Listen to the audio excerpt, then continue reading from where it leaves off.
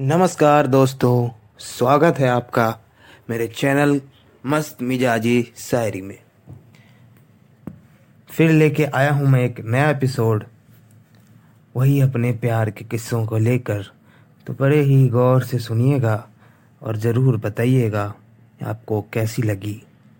हाँ, आजकल आशिक का ही ज़माना है, आशिकी के ही बैठे हैं। उम्मीद करता हूँ आपको पसंद आएगी, तो सुनिएगा।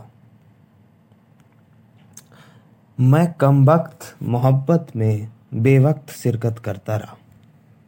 मैं कमबख्त मोहब्बत में बेवक्त शिरकत करता रहा। वो अपनी दुनिया में मसरूफ़ वो अपनी दुनिया में मसरूफ़ न जाने किस किस से मोहब्बत करता रहा, न जाने किस किस से मोहब्बत करता रहा। यार इतना तजुर्बा तो नहीं, मोहब्बत का यार इतना तजुर्बा तो नहीं, पर सुना है आशिकी में शिद्दत की ज़रूरत होती है। प्यार करते हो, गौर से सुनिएगा, कोशिशें हजार करते हो, हम जिन बातों से मुकरते हैं तुम वही बातें करते हो।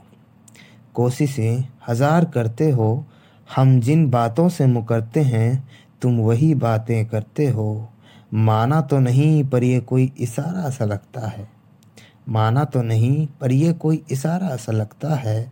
मेरा दिल न जाने क्यों ये कहता है कि शायद तुम हमसे मोहब्बत करते हो, कि शायद तुम हमसे मोहब्बत करते हो।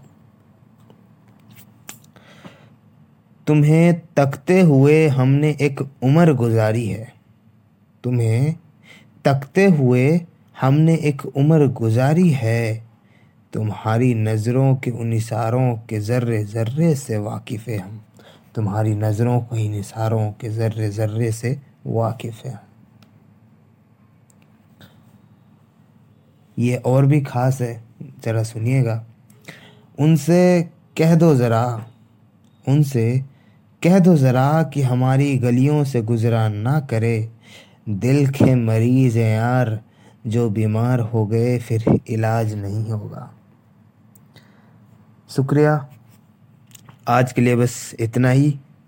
ज़रूर बताइए आपको ये कैसी लगी।